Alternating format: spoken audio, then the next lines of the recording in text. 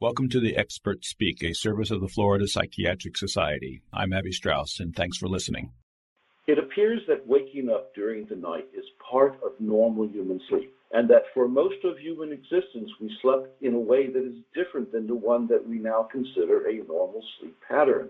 Indeed, many people believe that good sleep is when it is straight through the entire night. This is not necessarily true. The sleep pattern that we are going to talk about is known as biphasic or segmented sleep. It's fascinating to the point that we have to re-educate ourselves about sleep. Roger Ekirch is a professor of history at Virginia Tech. He studies and writes about this in great detail, and he kindly joins us to explain what may be, for us, a paradigm shift in how we look at the dynamics of sleep. Thank you, sir, for joining us. We do so much appreciate it.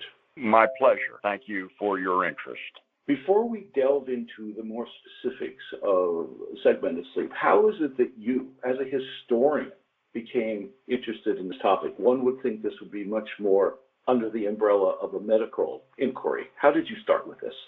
In the mid-1980s, I began researching a book that I knew would take much longer than anything else I had ever written, study of nocturnal life in the Western world prior to the Industrial Revolution, focusing heavily upon the British Isles, but also less heavily, but also Western Europe and early America. And indeed, as a graduate student at Johns Hopkins, where I received my MA and PhD, I was trained as an early American historian.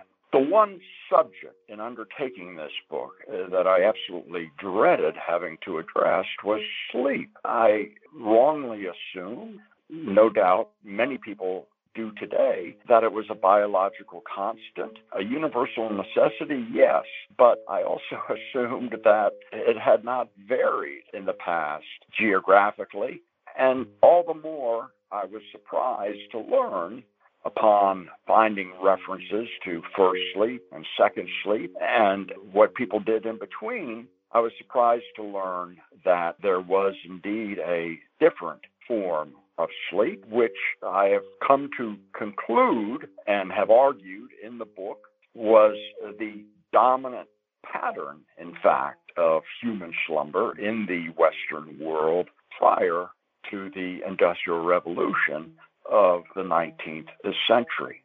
Give us then, please, a little bit more of a definition. What is first sleep? What is second sleep? They seem very obvious, but what do they really mean? Typically, a household in pre-industrial times was expected to go to bed between 9 and 10 p.m., though certainly there were exceptions. They would then sleep for perhaps 3.5 hours or so, wake up shortly past midnight, remain awake for up to an hour or so, and then return to take what they termed a second sleep or a second nap for roughly a span of 3.5 hours, whereupon they would finally awaken for good sometime around dawn. That said, not everyone, of course, slept according to this timetable. Aristocrats, for example, oftentimes went to bed at a later hour. They had artificial illumination, candles specifically, that allowed them not to retire as early as working households. But the interesting thing is, even though they might go to bed at midnight, their sleep was still segmented. They still generally awakened after an initial period of slumber, remained awake, and not unlike others, did practically anything and everything during that interval of consciousness, and then took a second sleep. I must very comfortably announce that when I read about the concept of the second sleep, my initial response was, that's me. That's what I do. And that's not what's supposed to happen. We're supposed to get into bed and have the entire night sleep and wake up, feel rested. The concept of getting up in the middle of the night and doing something is contrary to think about sleep. We seem to have gone from a pre-industrial society to an industrial society, and there's a lot of talk about bringing into our lives illumination into the evening hours. that may have caused some pressure for sleep patterns to be different. Do you find that that's substantiated? Yes.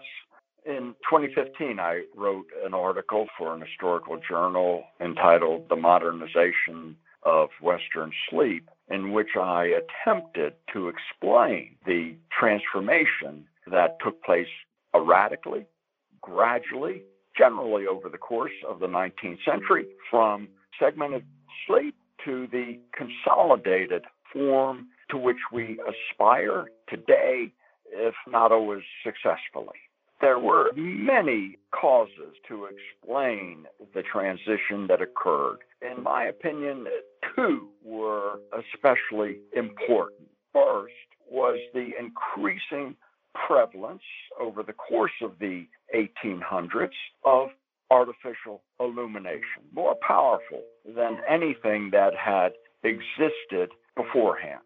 Gas lighting was introduced in London the first decade of the 19th century, whereupon it became the predominant form of lighting for most of the 19th century until electricity began to eclipse it. The importance of artificial illumination was profound, both outdoors in the form of street lamps and within homes. As for its impact on sleep, any number of sleep scientists have been able to show that light is terribly important to how we sleep. It affects the human body clock, our circadian rhythms, of which there are many, but none arguably as important as the sleep-wake cycle. As a distinguished sleep scientist, Charles Czeisler at Harvard has remarked, every time we turn on a light switch, it's as if we are taking a dose of medicine that will affect how we sleep. Moreover, artificial illumination enabled people to stay up later than they had previously. This led to retiring to bed at 11 p.m., perhaps even later than that, whereupon, because their wake time in the morning was not altered, they still had to go to work roughly at the same time, their sleep became shorter, more compressed, deeper, and permitted, or at least enabled, the transition to a single segment of slumber. But there was also a cultural, not just a technological consequence of the Industrial Revolution that was very significant in this transformation from one pattern of sleep to another. Because of the values of the changes that took place over the course of the 19th century, efficiency, punctuality, profit-making, our attitudes toward sleep changed as well. To a degree far greater than ever before, sleep was now viewed as something of a necessary evil. And as such, the opportunity of taking a second sleep after one awakened was increasingly thought to be profligate, a waste, and contrary to the values of the Industrial Revolution. As such, in major cities on both sides of the Atlantic, especially London and New York, there arose early rising societies that led the way in what became a major reform movement on behalf of rising early and not remaining in bed, which was thought both unhealthy but also contrary to personal success if you were at all ambitious. So there are two major variables here then. One is the cultural or sociological or psychological need to get up early to go to work and make more money and do things like that. But the other element is the introduction of light, which displaces or resets in a bad way our natural circadian rhythms. I can remember my father used to get up every night, roughly 2 o'clock in the morning. The TV stations went off the air at midnight. He listened to the radio in a dark room. How very different than now. People wake up, the TV's on all night, they turn on their iPhones. We've introduced some new variables here that may mitigate things down the road. It's of concern, definitely of concern. But back to the notion of getting away from the second sleep, the early rising movement. Was there an anger that sleep was an unfortunate reality that we needed biologically, but it took away from our activity, from our ability to do things? Are we seeing ramifications of that, do you think? The public in general in the Western world and ultimately the industrialized world became more and more time conscious, as we are today, more than ever, arguably, in this high wattage, 24/7 lifestyle of ours that we've embraced. That said, sleep scientists have shown quite powerfully, as recently as a major study this past summer, that sleeping through the night for roughly 7 or 8 hours at least is preferable to adopting deliberately, unless you already experience it in the form of middle of the night insomnia, is far preferable to adopting a biphasic sleep pattern. But of course, large numbers of people do suffer from middle of the night insomnia. It's the most prevalent sleep disorder in the United States, and I dare say it's probably the most common in the industrialized world, whereby, not unlike your father, evidently, people wake up in the middle of the night, as the title suggests, and they find themselves unable to get back to sleep. It's enormously frustrating and a source for many of anxiety, which is insidious in that it only prolongs that sense of anxiety, their inability to go back to sleep. One of the separations that you wrote about, and it may be a matter of semantics, definitions we apply to words, is wakefulness versus insomnia. Insomnia has become a pathology. Wakefulness may now be just looking at a normal sequence of our biologically based sleep needs. To be awake is not necessarily to be an insomniac. Two different things. Now, I say this on the basis of having read more than 20 medical texts, many not in English, which I then had translated, portions at least, relating to sleep, medical texts stretching back to the 16th century. None of them view wakefulness in the middle of the night as being abnormal. In fact, they refer to it in 3 different contexts, those that do these medical texts. First, it's a prime time to take certain potions, pills, elixirs after one's first sleep is the most common terminology.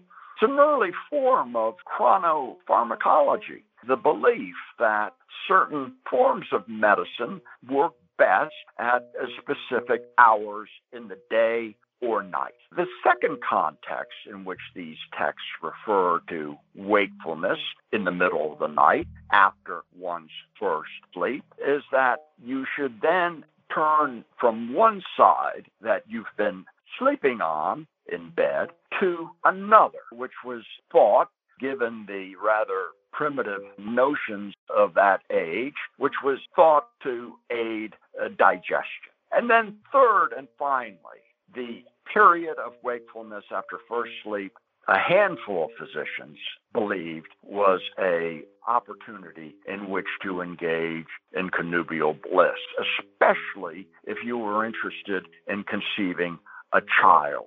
To paraphrase a French physician writing in the 16th century by the name of Laurent Joubert, peasants who he observed seemed to be enormously prolific in the number of children that they had. To explain this, he wrote that too tired to engage in sexual intercourse after returning from the fields, barely able to stay awake to eat an evening meal, they would then go to bed. And then after their first sleep, when they are more rested, they engaged in intercourse to quote Joubert when he wrote, "They enjoy it more and do it better." Interesting. You touched on the notion that people who return from the field, is there thought or consideration about the fact that so many people now have jobs that are what are traditionally called white-collar, cerebral jobs, as opposed to physical jobs? Do we see shifting in sleep patterns either historically or now? That because if someone works all day in the fields, they're going to be physically tired. If you work all day in an office, you're going to be mentally tired.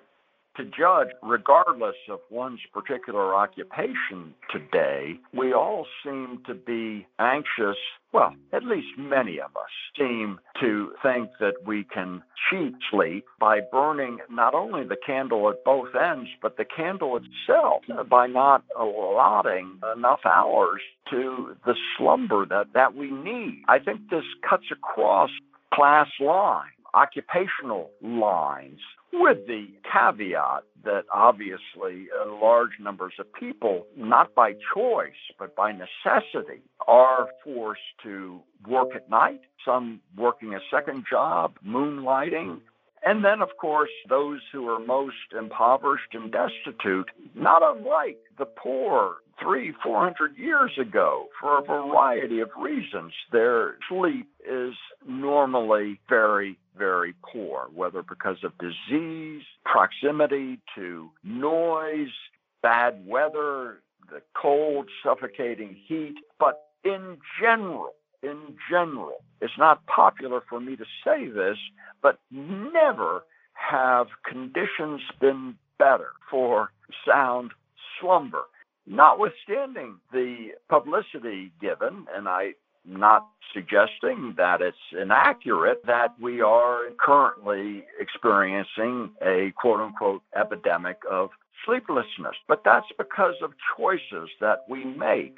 Some choices relating to working later than we have to in order to advance careers, substance abuse, which is inimical to sound sleep, being seduced by the electronic screens of our laptops, video games, smartphones, all of which are not only dangerous to sleep in terms of keeping us from it, but also the light from these electronic devices also result in postponing and or disrupting the sleep that we desperately need.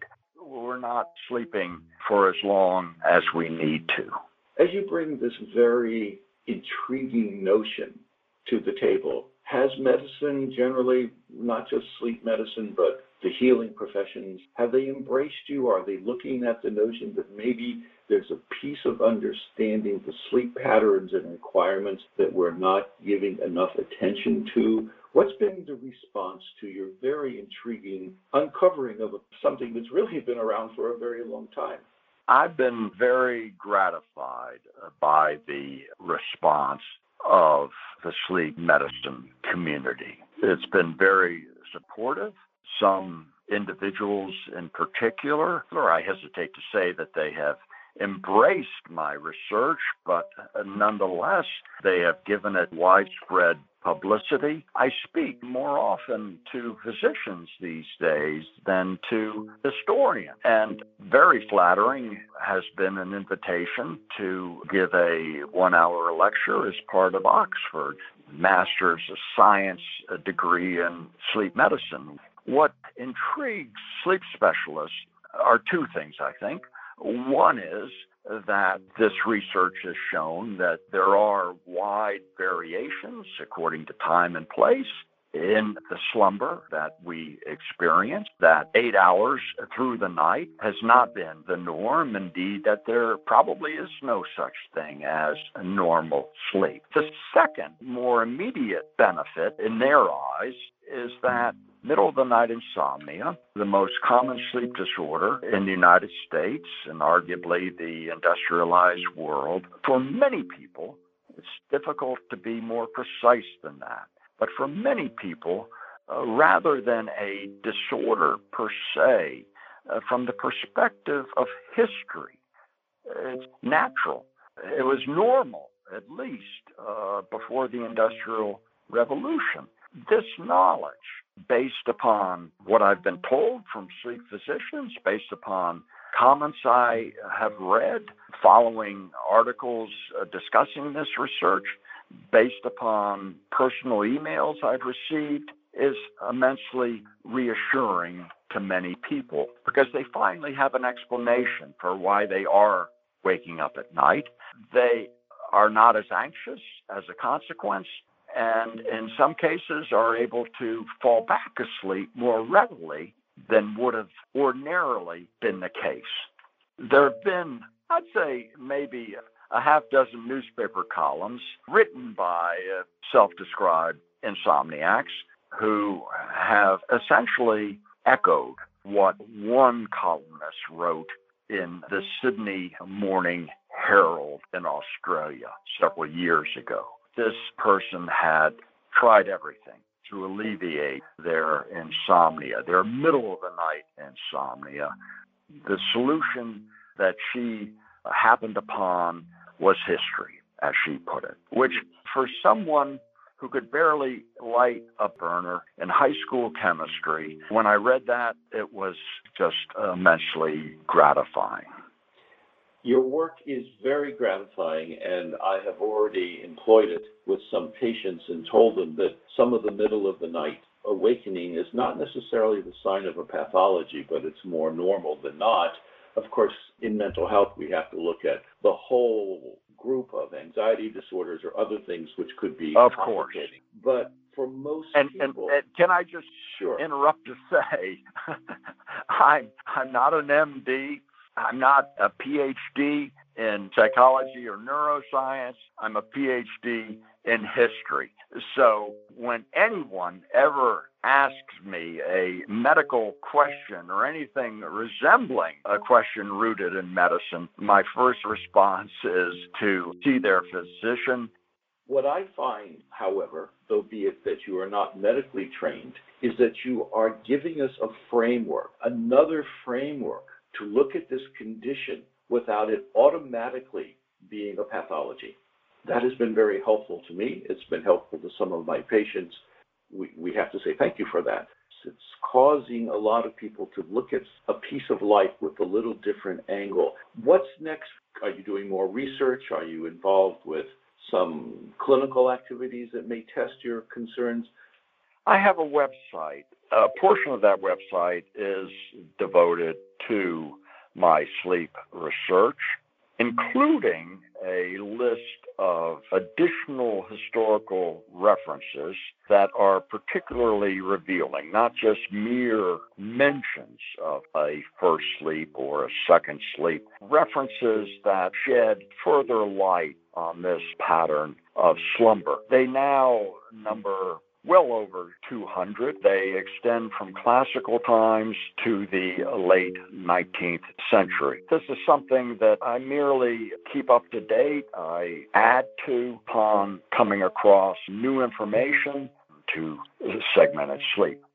The current book I'm writing takes place in Belgium from 1914 to 1940. I hope to keep the title, The Town That Cried Wolf. I write about what I find at least personally compelling and hope that others will as well. In addition, I continue, forgive the pun, to be lulled back to sleep, and while I don't have any new research actively underway, nonetheless, I remain alert to evidence that either confirms or, for that matter, revises what I have previously written. Sleep is one facet, obviously very important facet, of the research that I have done over the past 40-odd years. You've made a significant contribution. I thank you for it, and I'm hoping that it indeed will not stop. Please be so kind. Your website address, is it just your name? How do they get to your website? Very easily. I am one of 4 people in my immediate family who bear my last name, Ekirch. If you Google that, you will stumble upon my website, thanks to the auspices of Virginia Tech, where I teach. Sir, thank you so much for being with us and talking to us. Thank you. Thank you.